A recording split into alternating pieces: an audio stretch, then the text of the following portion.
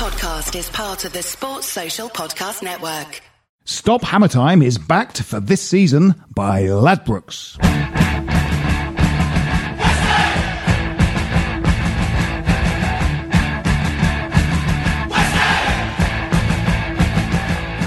Hello and welcome to Stop Hammer Time. It's a last-minute emergency Stop Hammer Time scheduled since about 3 years ago, but it still feels last-minute because we're pressing the red panic button because in the 10 years, Jim, that we've been doing this podcast, coming up for 10 years in December, more of that later, we've now had to do this 5 times. Emergency manager change. Yes, and it's happened. It happened yesterday, is happening today. We will be discussing it with you in real time on air as news comes in and develops in just our imaginations, essentially. Joining me to discuss this with me, as always, Jim Grant. Good evening. Jim, how are you? I'm very well. I've been very busy, but I'm very well. Do you have any consoling words for this hard time that West Ham is undergoing at the moment? Yes, I do. What I have these words. This season, Stop Hammer Time is brought to you in association with Ladbrokes. Sign up and deposit up to £50 and Ladbrokes will put the same amount into your account, giving up to £50 worth of free bets. Look for these and other offers at betwesthampodcast.com. Touching words, Jim. Already the world seems like a brighter place. It does. I certainly feel better. Yes, we've turned a corner, I think.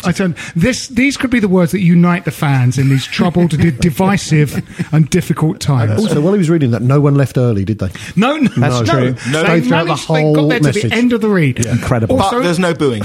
also with us, he is radio producer supreme, currently producing the Vanessa Feltz show, which involves getting up pretty early. It does, yes, being in for 3. Holy shit. But having, as we've discussed many times on this podcast, dipped a toe into the newfangled world of podcasting, has immediately been nominated for an award as primo producer of podcasts. It is right. Mark Sandell. Thank you. Hello, Mark. Very good evening. Everything all right? Not too bad. No, you're going to bed in about 5. Yes, that's right. Yes, in fact, I might about halfway through. If it goes a bit quiet over here, you'll know why. Yeah, you left the Liverpool game just after the kickoff, didn't you? Just needed an early night. I just want to see them warm up, and then that was enough for me. Yeah. A departure for Stop Hammer Time this season is. We're often seen as the maverick, crime-breaking podcast. Jim, your crack addiction. That's, sorry. My robbery of post offices. Yes. 10 marathon bars, Snickers bars I got last week. For a law-busting podcast, we are now on to our 3rd high-powered lawyer in the last month. We had Jeremy Dean, QC, whose cousin is David Dean, the Arsenal chairman. Oh, right. And then Don the Hammer, who was on last week. Don the Hammer, who protects his identity because he defended the mafia in some trial. The John Scarlatti, what was that, guys? The Scarlatti, mafia yes. John's. Yeah. Well, I'm making it up, so it doesn't matter. Yeah, it was definitely Scarlatti, in which case, if you were making it up, Tony Formaggio. Yes. He defended Tony Formaggio against the feds in 1984. And now he's changed his face and he's on the run. He's on the lam. He packed a grip and he split for the coast. And now he's on the... Don the Hammer is, in fact, a lawyer. It turns out that all 3 of the lawyers, including tonight's lawyer, all know each other. They all know each other because tonight, on Jeremy Dean's recommendation, we have high-powered defender of crime in the area of organised crime, but also specialising in sport. So same thing. Indeed. Same thing. It is Simon Pentel. Good evening. It's great to be here, and particularly on Jeremy's recommendation, but it's right that the 3 of us, by pure happenstance, all grew up in the same part of East London. Yes. And that's our link. So we go back many years, and Jeremy and I are particularly close and have been for a very long time. We sit next to each other still, I was going to say at Upton Park, God almighty, at the London Stadium, and we went and had been going for many years with our respective fathers and our families. So Jeremy and I have been massive West Ham fans for 50 years and been going regularly for about 45 of them. And like everybody else, suffering the various tumult of being a West Ham fan with those few little rays of sunshine Yes. that occasionally occur that keep you going and fueled for the next 10 years of misery. But I guess that's what West Ham fans have to suffer and what it's all about. Beautifully put. Yeah, It was an opening statement, Yes. wasn't it? It was an opening brilliant. statement. Yeah, it was At least superb. three of the jury are starting to get Only three. I'm disappointed. But thank you. Well, our engineer is asleep. Well, I'd expect nothing else. It's been a long day. Yes, it has been a long day. So during the course of this podcast, we'll briefly gloss over the result of the last game we played, which was the Liverpool game. But the fallout from that game is cataclysmic. We will be talking about the departure of Slaven Bilic and the arrival of Mr. David Moyes. So, the Liverpool game. Jim, you didn't go. What were your views? We all went. Thanks You for that. had a better time than we did. Well, I've got a confession to make, which is that having recorded it, I haven't been able to bring myself to watch it. And 4-1. just 1-4. the result so deeply depressing, and all the reports and everyone I've spoken to about it has Some confirmed that people I'm are right wrong. not to put myself through the pain. You mentioned the pain, the trauma of being a West Ham fan. Why inflict that on myself? I've thought. Some people are wrong in a way, one regard. I mean, obviously, a game in which you were defeated 4-1 at home can only be bad and can only be a bad performance. But oddly, we didn't actually play that badly. Oh, okay. Except for the spells in which we were having goals scored against us. That's right. But we have started off all right as Yeah. well. And you'd have thought after 20 minutes or so it was an even Yeah. game. I think which it was emblematic of most of the performances this season, and a great deal of them last. And the biggest problem is that we concede goals. I mean, in boxing they use the term punches in bunches, and we concede goals in bunches. And it's, if you look back over the stats of the last couple of years, we concede 1 and 2 goals, or 3 sometimes, in incredibly quick time. And I think the Liverpool game was very, it really did quite resemble the Spurs game. 3 quick goals out of nothing, most of them given away. And again, it's the same defensive errors that lead to goals being conceded. And sitting there, you just know it's going to happen. I mean, there's an inevitability about it, and a fragility. The first goal was an attacking error, wasn't it? We made the mistake of trying to have a corner, didn't we? Yeah, we had a corner. Well, that was a shocker. We had a corner, and it was sort of headed away into that area where Traditionally a defence would be. Yes, that's right. Edmilson Fernandez, in just a bizarre error of sort of spatial awareness. It was like he only had one eye. You know how your kind of sense of spatial awareness if you only have one eye? Well, no, I guess you I don't. don't. But funny enough, we all nodded when you said it. You can't judge distances, so you can't pick your cup of coffee up. He sort of ran towards a ball that was too far away for him, when in fact he should in fact have been sort of retreating because, a Liverpool break was on. So he was just taken out by the run.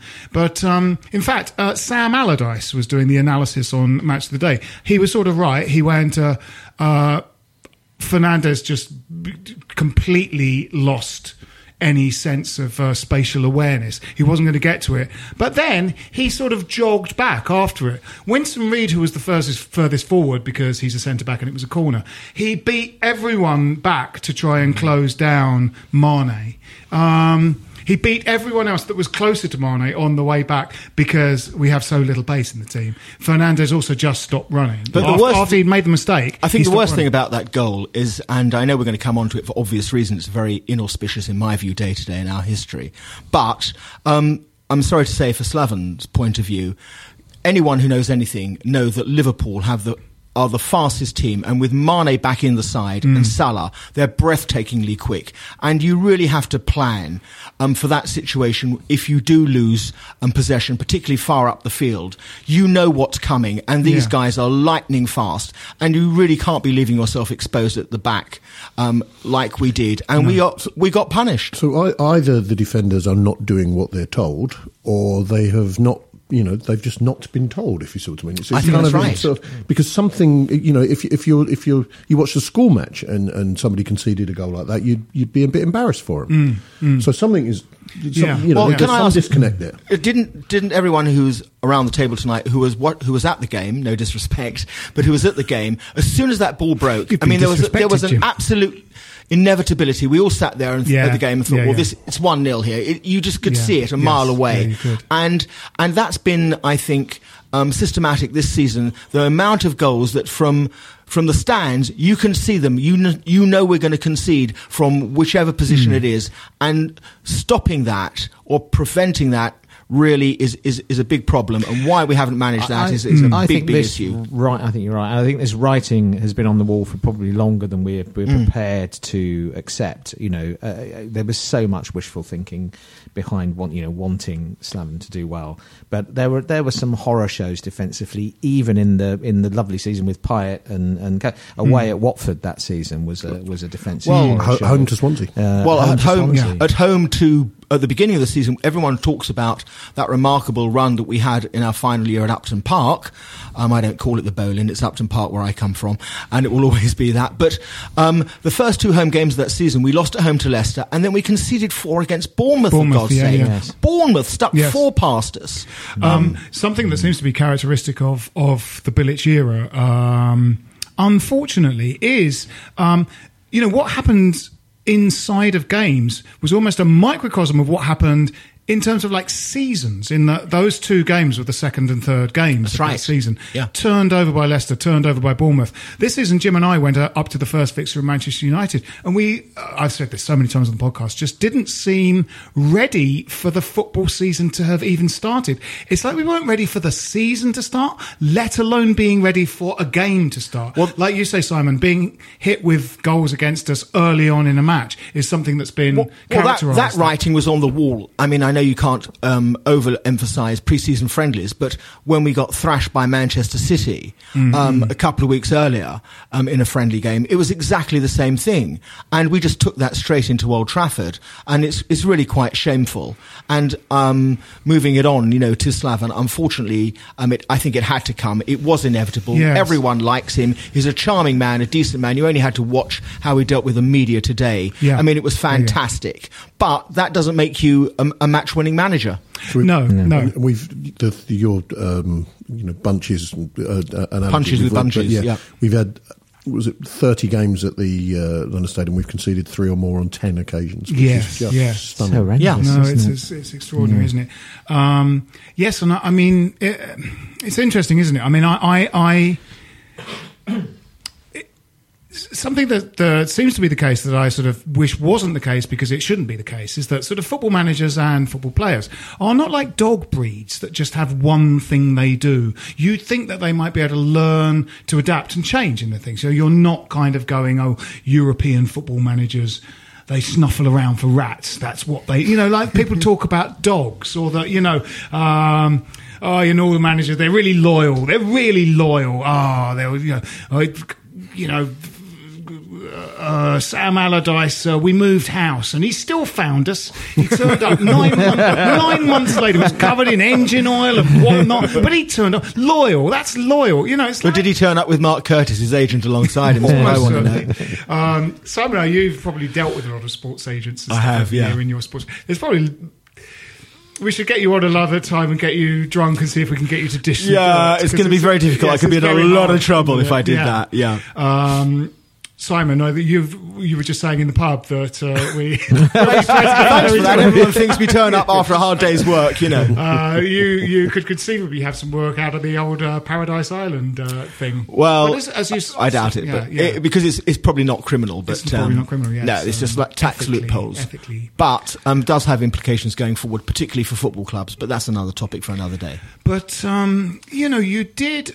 I mean, I always felt that if Allardyce kind of could attach a kind of attacking sensibility to his play, he could be a great manager. But he literally ignores it and kind of goes, no, clean sheets are the... and I've said on this podcast many times, kind of many sets of statistics that I've compiled to unravel Sam's argument, because it's not clean sheets, it's scoring goals that wins you games, and we've always been a low-scoring club. And I just wish... And we did that in the Championship, and he did a lot of that scoring away from home as well. Yeah, so, yeah. We want to forget that. Yes. Yeah, but we also forget, because I'm a huge Allardyce hater, sorry Sam, nothing personal, it's all football. But even in the Championship, but we scraped in through the playoffs. We couldn't even make it in the automatic promotion places. Let's not forget. So even that season, which was, in terms of statistics, a rather good one. But I think we got pretty nervy at the end. What the state of that team was when we went down under Avram Grant, and I think that's something that Allardyce also deserves some credit for, because he turned that round. We could have easily been in League One.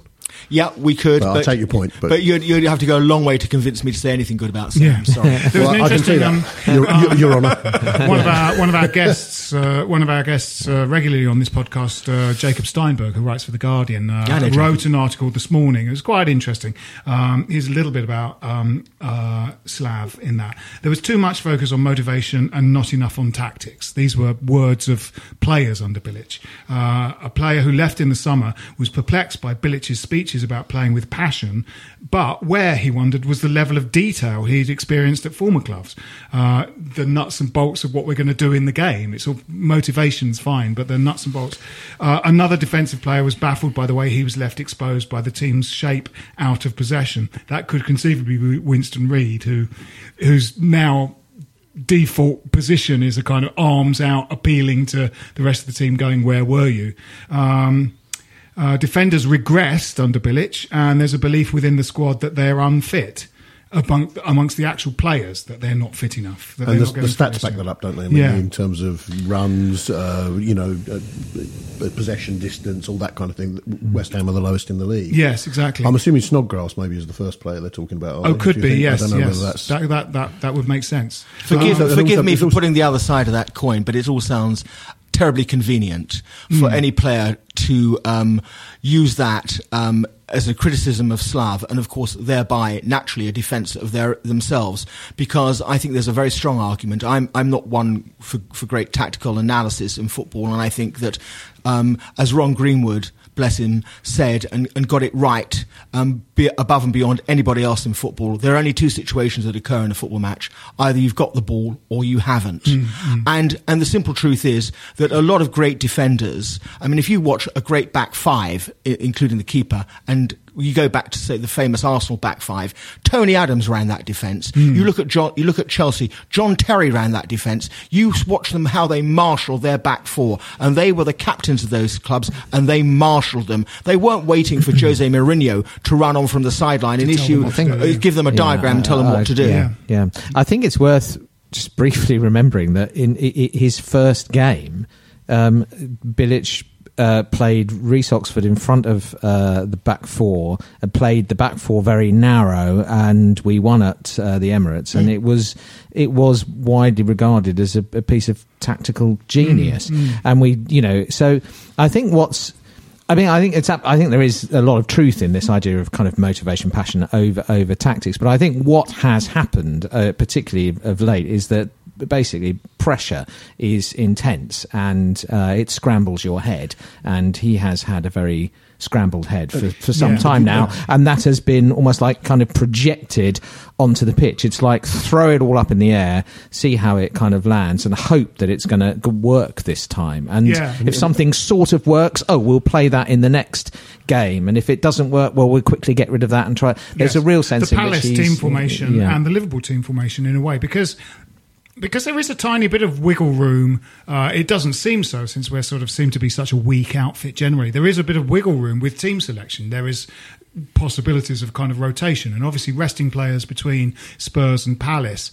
When the Palace team came out, you just kind of went, this is the weirdest mixture of resting people who played on Wednesday, but also not resting people that played 90 minutes on Wednesday. They're back in when probably their game sort of tires them out a bit. You just kind of went, it is really, they've been thrown up in the air, and whichever 11 landed, they went in. And that felt like was the case for kind of Liverpool as well. The kind of way he set up when he arrived in those first glorious few games in the last season at the Boleyn has constantly, sort of like Chinese whispers, now gone, and there is now no plan, I don't think. Well, it's a remarkable thing, isn't it, that season, and I think it's fair to say it's the only time in my life that in one top level season we won away at Liverpool, We won away at Everton. We won away at Arsenal. We drew at Man United. Man City. We drew at Man City. No, we won at Man City. Yeah. We drew at Man United, and we drew away at Chelsea. And we didn't get defeated by a single one of the big six, as they're called, throughout the entirety of the season. I mean, it was an extraordinary thing. Absolutely. And what was it? 50 plus years that we actually won at Anfield, and 3-0. Yeah. And then we drew there in the cup as well. Yeah. I mean, how do you do that? I think going back to Jacob's piece there, motivation is definitely a clear part of what Slaven was offering. Yeah. Was that passion? I'm a former Hammer, I wear my heart on my sleeve, all that kind of thing. And I think it's been quite clear that has been gone for a long time. Yes, that's right. I mean, when Sunderland went down with a kind of almost record low of 15 points until Derby went down with less. Mick McCarthy, every week on Match of the Day, had just everything inside his mind had gone, and his kind of sideways Picasso face just was at the front of him kind of going, oh, well, I don't know. We lost again. They scored more goals than us. And Slav was essentially... I thought he was in the room. Wow, that was fantastic. Every week was going, we will fight on, I will fight, I'm a fighter. But they'd turn out on the pitch against Brighton or something, you would see nothing like that. They just didn't fight. No. And it's ultimately just motivation for the sake of motivation, and it seemed like if there's no plan, motivation, but he lacked the ability to get them to do what he wanted to do in a kind of. In that kind, you don't imagine the hairdryer was being applied very often in the dressing room. There's another thing in Jacob's sort of interview where it says, there was not enough accountability. Allardyce, and this is in praise of Allardyce, would make sure mistakes would not be repeated by hammering the culprit in front of the rest of the dressing room. But Bilic was afraid of confrontation. And I've sort of observed, I think, and probably as has everyone, that things like Obiang had a bad game against Manchester United in the first game of the season, but then everyone did, and he dropped Obiang. Yeah. So rather than sort of shoot a rocket up Obiang's arse, he just dropped him. And dropping Declan Rice after his mistake at Newcastle. Yes. And Adrian last season was like, Adrian had a bad game in front of the most fragile defence behind the most fragile defence in the world, and sort of just got scapegoated for that defence because he couldn't drop all four. But for all of this, and we can all wax lyrical about it and be smart after the event because it's with hindsight, as we were discussing earlier off air, as they say classically, goals change matches, and I just wonder when going back to last season in the home game against Watford, when everyone seems to forget that sublime goal that Mikel Antonio scored from a Payet Rabona cross. And we were cruising at 2-0 and everybody in that stadium, all 55,000 West Ham fans in that stadium, for the first 35 minutes of that game thought the good times are back. Yeah. And within literally 5 minutes, two huge defensive errors, and of course the second between Ginge and Adrian, and we were at 2-2, and the whole team got shot to pieces. Yeah. And when we came out of the second half, it was as if they forgot what happened for the first 35 to 40 minutes and how they ran right through Watford, and we just caved in like a pack of cards. Yes. But the point I'm making is, had we actually gone on and won that game 4-0, I think there would have been a huge sea change in what have happened last season. And confidence would have been built in at home. And everyone would have said, here we are at the London Stadium. We've won it. We scraped to win in our first game. We've shoved 4 past Watford. Payet is on fire. Everything is rosy in the garden. And we would have gone onward and upward. I think a couple of things. Firstly, that reinforces the idea that actually the squad that Moyes is inheriting is actually, man for man, not a bad squad. No, it's not brilliant, perhaps, but it's not a bad squad. And secondly, the other thing is that in another bout of wishful thinking, we all thought the way that Bilic dealt with Amalfitano early on was a sign of his toughness and strength, didn't we? So I think you're right. I mean, it's very easy to look back and see these things now, but at the time we were wishing these into a kind of, Super Slav success story, weren't we? Let's talk more about this after this message.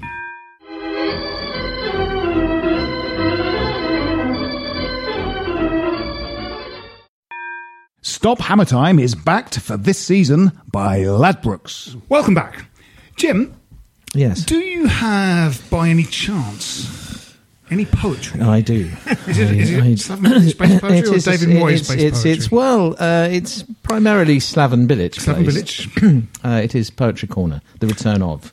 Shall we listen to it? Yeah, let's do that. Shall we? Yes, okay. Are you ready? Do you need anything, Jim? Not really. A cape? No, drum roll? A drum roll would be nice. If we have one, and a ham roll would be particularly delicious. Forward roll? I'm very hungry. I can't do those. I've never been able to do those. Even when I was a child, I couldn't do a forward roll. Has the poem started? No. Oh, right. I thought that was the first stanza. It's lovely. Okay. It goes like this. So farewell, Slav. You didn't have what it took, despite that look of being cool, of seeming no one's fool, and that 3-0 win at Liverpool. That joyous day now seems an age away, that sunny August party when Kuyati then Zarate stuck it up the arse of the arse. But now it's just a farce. The team can't even pass the ball. And is that all? Oh, how you've fallen. And now, Super Slaven, it's just Drooper Slaven. We love to sing your song, but now you've gone. We wanted you to travel to the football moon, but all too soon we've seen you unravel, a bit like Ravel Morrison's career.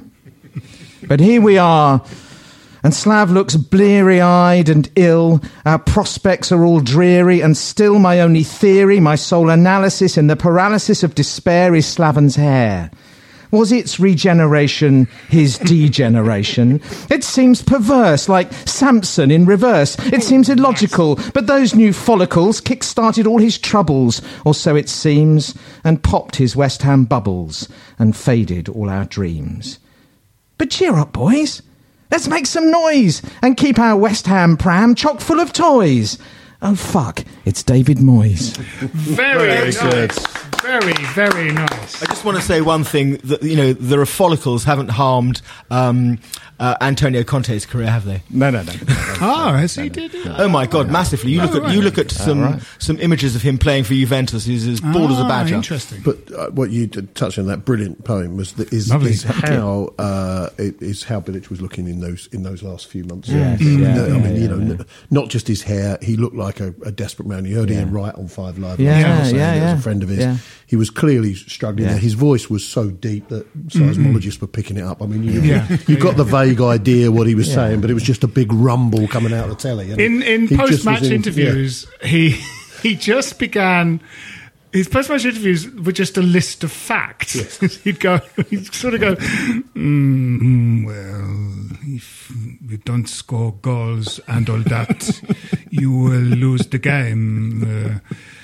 The referee whistled and the game began, and there was grass for the whole game, and all that. And he was just like in this sort of paralysis of describing what had happened in the game that we'd lost. He'd lost any sort of perspective on what really had gone on in the game. And no, it's a shame. It's a shame. The question for me, though, is this, Phil, if I may. Whose fault is that? Because I think moving the debate on, we are all united in the fact that we feel desperately sorry for Slav, and I think just all West Ham supporters everywhere, and those who aren't, in fact, have a huge degree of empathy and like him a lot, because he's an incredibly likeable character. And I love the fact that he'd run out of the training ground every 10 minutes for a quick fag. I mean, really didn't care. But that aside, he was put, I think, in a terribly invidious position this season. He's left with 1 year on his contract. He's a dead man walking in football terms, when you know that you're not going to be judged until the end of the season as to whether you get an extra year or 2 on your contract. That puts the manager in a ridiculous position. But to play devil's advocate, isn't that fair enough? No, I don't think it is. Do you not? No, because a football season's a really clear... Well, they are. ...set of 38 games in which you sort of judge someone. Yeah, but the problem is, you see, that you have... If you do that, you have a manager who is on a very short term, and players who are on 3, 4 or 5 years. And those players know that if the manager for sure is going to leave at the end of the season, how they react with him and how they get on with him is not going to affect adversely their careers going forward. So he's left, I think, very much in a dead man walking, and I think the board have done him a huge disservice, because if they wanted to get rid, the time to have got rid was at the end of May this year, not to let him go into this season with all the problems and faults that were quite evident last season, and then end up like this. Joining Team Devil's Advocate for a minute. I mean, Sure. I'm no fan of the board whatsoever. They backed him with transfer funds. They let him bring the players in that he wanted to bring, and they clearly had that 38-game season ahead of him. I mean, and there was some very, we've had 2 years of pretty poor signings from Bilic, and that I don't think you can always put that on the shoulders of the board. I would 2 or 3 of course. I would dispute how much influence Slaven Bilic had on any signings at West Ham United. In which case he probably should have made that clear. Well, unfortunately, it's beggars and choosers, and it's in your contract. Now, a manager in a very strong position, and I know because I've negotiated these contracts, will have it in black and white.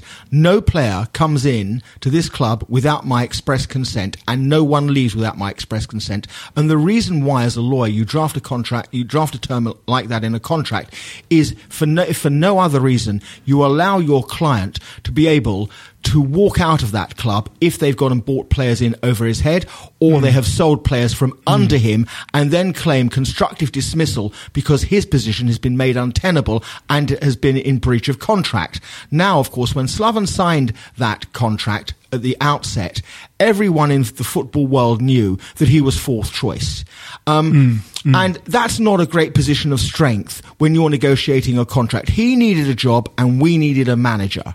That clause, the clause that you're describing, just in a way kind of seems like common sense, but I guess it sort of doesn't exist in some, because in a sense, I suppose if you're offering a man, £4 million a year to manage a football club or something like that, they will kind of go, okay, well, you deal with the transfers then, assuming that everyone's pulling in the same direction. But it feels like it should. It feels like the manager just should be in charge of everything that happens on the pitch, and that therefore includes at least 60 to 70% of the decision-making process in terms of bringing recruitment. Well, it doesn't. In fact, it doesn't, because a number of clubs have sporting directors or transfer directors, whatever nomenclature they use. And I know of one particular very high-profile manager who, when he decided to take an offer to join a very high-profile London football club, insisted that either he bought the players in or he wouldn't join, and if the transfer director stayed, or the sporting director, as he was called, remained, he wouldn't join that club. And it was the first time that the chairman of that particular club acceded to that demand, because his club were in serious problems and he desperately needed that particular manager to turn things around, which of course the manager did. But the whole transfer policy changed with the arrival of that manager, because he was in a huge position of strength to dictate what was going to happen. And that's a lot what lies behind this. And a lot of the signings at West Ham are dressed up to look like Slaven. I mean, if you're making the decisions as David Sullivan, and he's responsible for a lot of all of this stuff, of course you want your manager on side. You don't want to sign a player that your manager doesn't want. But I'm not sure how much impact and involvement that Slaven had with all of this. They had it all on a plate for Benitez, but of course he decided to go to Real Madrid, and their position was very different with Slaven. Very interesting. But I thought, there are journalists like Jacob and Ken Dyer who are very close to the club, who made it clear, for example, that Bilic really did want Arnautovic, for example. It was turned out to be a bit of a damp squib. By the same token, the understanding is, and again, probably none of us know for certain, was that maybe Joe Hart wasn't necessarily his particular choice, because he had 2 perfectly decent goalkeepers there, but they thought it was a kind of marquee loaning. Anyway, just to move it on, let's talk about now David Moyes, and maybe talk a little bit about what my feeling that there's a very strong or a strong 11 players inside of the squad we have, and it feels like a kind of someone could come in with, if they ran a rule over everyone that's nominally in our kind of 25-man squad, and sort of pick the best 11, gave them some simple directives, we could get out of our problem quite easily and actually possibly bang quite a few goals in. But how much work do you think that would take? How much time do you think that takes? And similarly, do you think, not similarly, or in the same vein, do you think David Moyes is capable of that? Oh, crikey. I think you're right. I think there are some decent players there, but I think confidence is shot, and clearly there is disorganisation. So I think he's got a reputation of being a bit of an organiser. I don't think you can really count the what happened at Sunderland. I don't think that's going to apply because I think they were shot. It was quite strange though, because it was strange, but he didn't seem to make any impact. They played about 2 games in August, and he came out and said, "Well, this is going to be a relegation scrap," and and he sort of said other things. There was another article on the Guardian website today. That it said it didn't help when, from quite early on, he described his players as limited. Yeah. You know, I think that they were having kind of financial problems at the time. They were 110 million in debt. There was no sort of transfer budget, but I don't understand, to use a legal term, due diligence, why he didn't do that, if you see what I mean. His stock, he was the former Man United and Everton manager. His stock was probably high enough that he might have been able to turn. He gave every impression he hadn't quite worked out why he'd taken the job. Well, I think, I don't know the ins and outs because it is, although I do know David Moyes, but not particularly well, but I do know him. It's not my client. I couldn't give you the actual specifics about it. However, I think it sounded to me always that he got sold a pup. And that I think that Ellis Short or someone on his behalf gave him the impression that there really would be a lot of money coming his way. And that may have been a genuine belief by whomever made that overture at the outset, but for whatever reason the money didn't come through. And I think Moyes very sensibly, from his own position of self-preservation, realised that he'd bought into this and he'd been sold a pup, and within a very short period of time was saying, hey guys, really sorry, but we're in the proverbial brown stuff here. In other words, don't blame me. I'm just the piano player. Slightly a cry for help. Well, and that's exactly what it was. And he was preserving his own position and made relegation an inevitability. Whether he can change things around for us causes me personally huge concern. And I say for this reason, his great success only has ever been at Everton. Well, Preston. But both of those were long-term projects. Yes. He's not a man that's got any reputation for walking in and changing it in a heartbeat. No. We have got 3 winnable-ish games coming up. And if we don't get more than 5 points from those next 5 games, where we're playing Leicester at home and we're away at Watford and away at Everton, we've then got the Arse, Chelsea and Manchester City. Yeah. And if we get beaten in all those 3, we are staring down the barrel come Christmas, and that's a frightening prospect. But if part of our argument is that, or some of the argument is that actually we've got a fairly decent squad there, then he hasn't got to come in. It wasn't like Sunderland were in a disastrous state, or when Allardyce came in to West Ham, we were in a disastrous state. Maybe the argument is that we're not quite as bad as that. He's got enough players to be able to turn things around. He is renowned as being good organisationally. He's good at organising defence. He has a reputation for bringing in youth, which I think a lot of upset over these last couple of seasons is why, you mentioned Reece Oxford on that first game, all the clamour on Twitter for Martinez to come in, and he's was it 5 of the youngest players who've ever played for Everton, 4 of them were under his reign. So there are some encouraging things there. There's quite a large article in the Evening Standard today where someone who comes out as quite a big sponsor of David Moyes, who you would think would feel quite a lot of schadenfreude for West Ham sort of doing poorly, is Sam Allardyce. Yeah. Sam Allardyce is quite detailed about what he thinks David Moyes' virtues are and how he can apply those to the club.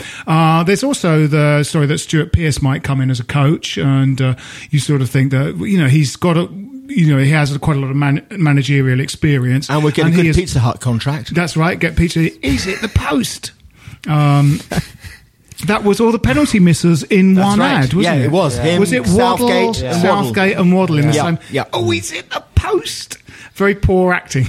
But he'll play that Sex Pistols track, and like Lanzini will go. Well, he's a big punk fan, isn't he? What is this music? He used to play Pistols and stuff before they went on. But it might be sort of a good. I mean, 15, 20 years ago, Moyes was regarded as one of the really good upcoming young English managers. He was Scottish. He was Scottish. Don't say that. Sorry, British. I should have said. He was that period's Howe or Dyche, wasn't he?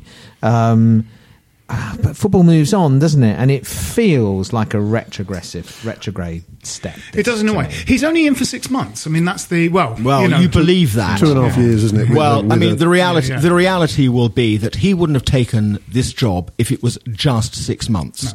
No. I think that the club have, for PR reasons, wanted to make it sound like it was 6 months and 6 months only, because I think they foresaw there could be uproar if it was extended. But I can't believe that he would have signed that contract without there being an option that if he either kept us up or achieved a certain number of points or position, that there would not be an automatic option. He's got option. 6 months to save his job. That's exactly right. I think a lot of this depends on whether we think we are closer to Everton when he took over, or whether we think we're closer to Sunderland when he took over.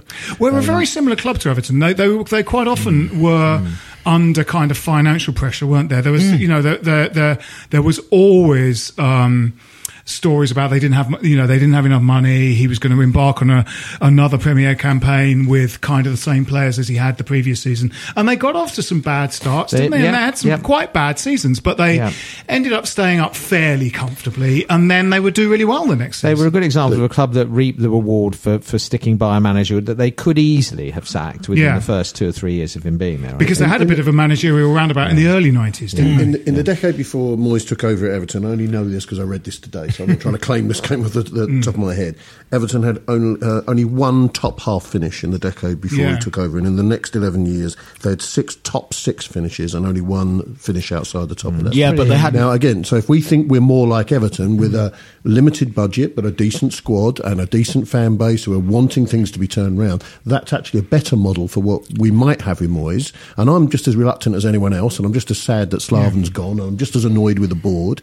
But I think we've got to look at that as potential, and particularly with that youth element as well. But otherwise, I think the alternative is I think we might end up being close to Sunderland. There's something rotten at the core. I think that's right, and they are virtually ungovernable and unmanageable. And I hope that isn't what we're going to be. Well, my redeeming comfort in all of this is that I actually think, as crazy as it might seem, that David Moyes needs West Ham more than we actually need David Moyes. Yes. For David Moyes, this is the last chance saloon. Yes. After Everton, he blew it at Man United. Of course, it was terribly difficult to follow Alex. I mean, that's the job from hell. But he didn't really. They achieved nothing in reality. Of course, he then went abroad in Spain. He did nothing. Then Sunderland was a disaster, and people are now asking serious questions about his ability. And if he doesn't make it at West Ham, I think you can write David Moyes off. Yes. And I think therefore the benefit to us might just be that he needs to succeed more than we need to succeed, however crazy that might sound. Yeah, I mean, you always have to reserve judgment about managers. You can't, you've got to give the bloke a chance. And I already there's stuff on forums or whatever. People are up in arms about it, aren't they? And I think, well, that's not going to help. It's not going to help the club, and it's I don't particularly warm to the guy.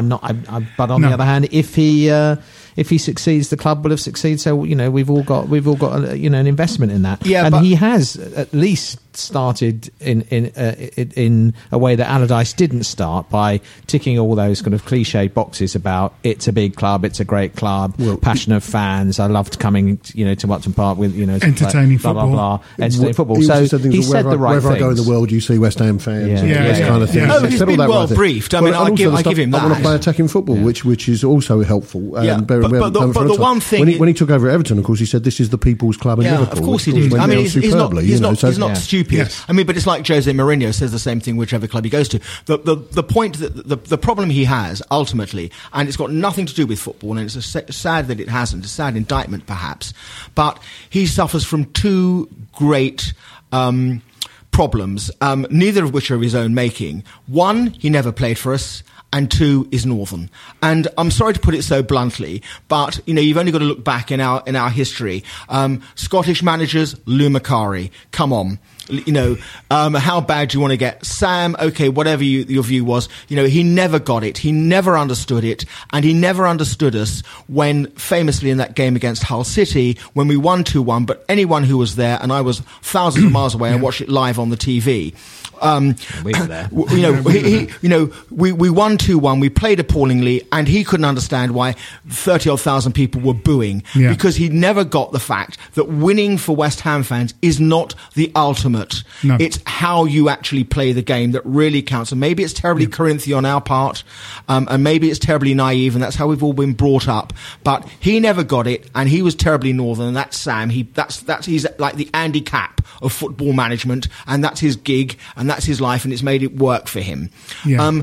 And Moyes has got to somehow square this particular circle. He's got no history with the club, and sorry to say, but he's from the north, and this is a London club, and everyone associated it. We've got it on our crest, and everyone who goes there is first and foremost is a Londoner.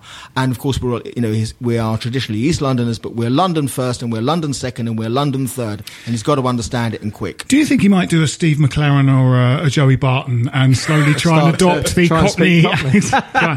All right, mate. Well, I don't know. Well, in the first half, we was on top, and that. God bless us if we didn't concede in the first couple of minutes. Strike a light, I said. It will be like a reverse of Alf Ramsey as England manager taking elocution lessons. Ray Winston will be voice coaching. Well, that's right. I think Ray will be dubbed by Ray Winston. Yes, he will certainly be dubbed by, and I imagine that he'll have his own little jellied eel stall round the back of his house, wherever in Essex he's going to pitch up over the next few years. We may have to wrap this up fairly soon, though we could really kind of talk about this a lot more.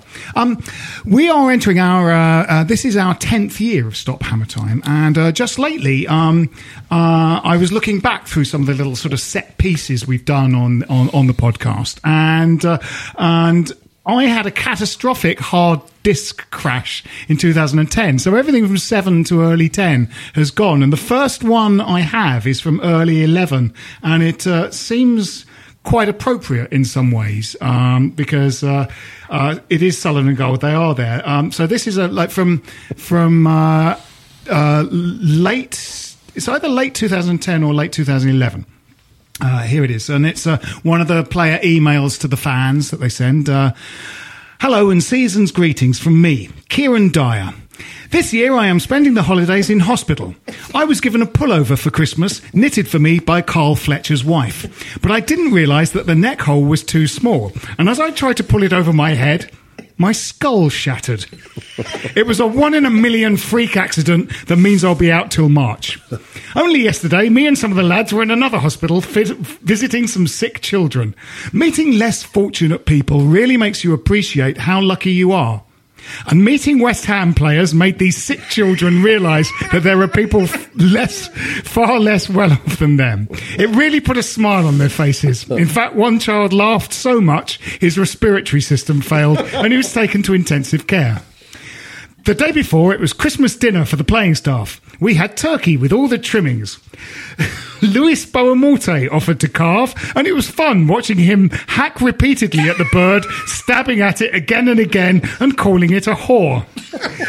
He left the room crying, and we found him later on in the dressing room inside his own locker. No one knows how he managed to lock himself inside. He's a really bubbly character.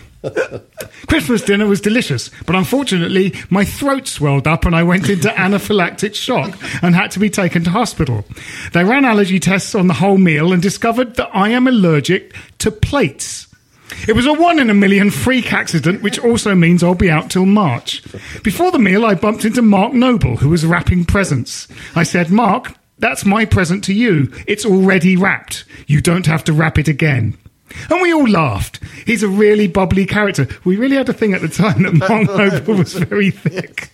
I think Teddy Sheringham had said he was one of the dumbest footballers he's ever met. It's funny, isn't it? Just then, one of the directors came in with a big sack of gifts.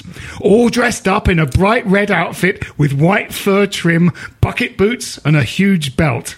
That's right, it was David Sullivan, just dressed normally. "Hello, Mr. Sullivan, how are you?" I said, but he wouldn't answer. So we got some TV cameras and a huge crew and a microphone and pretended to plug them in. And then suddenly he told us all about himself and everything he was thinking. And that's satire. Robert Greene wrote that. Uncle Avram wanted to give out the presents, so he asked Mr. Sullivan to give him the sack.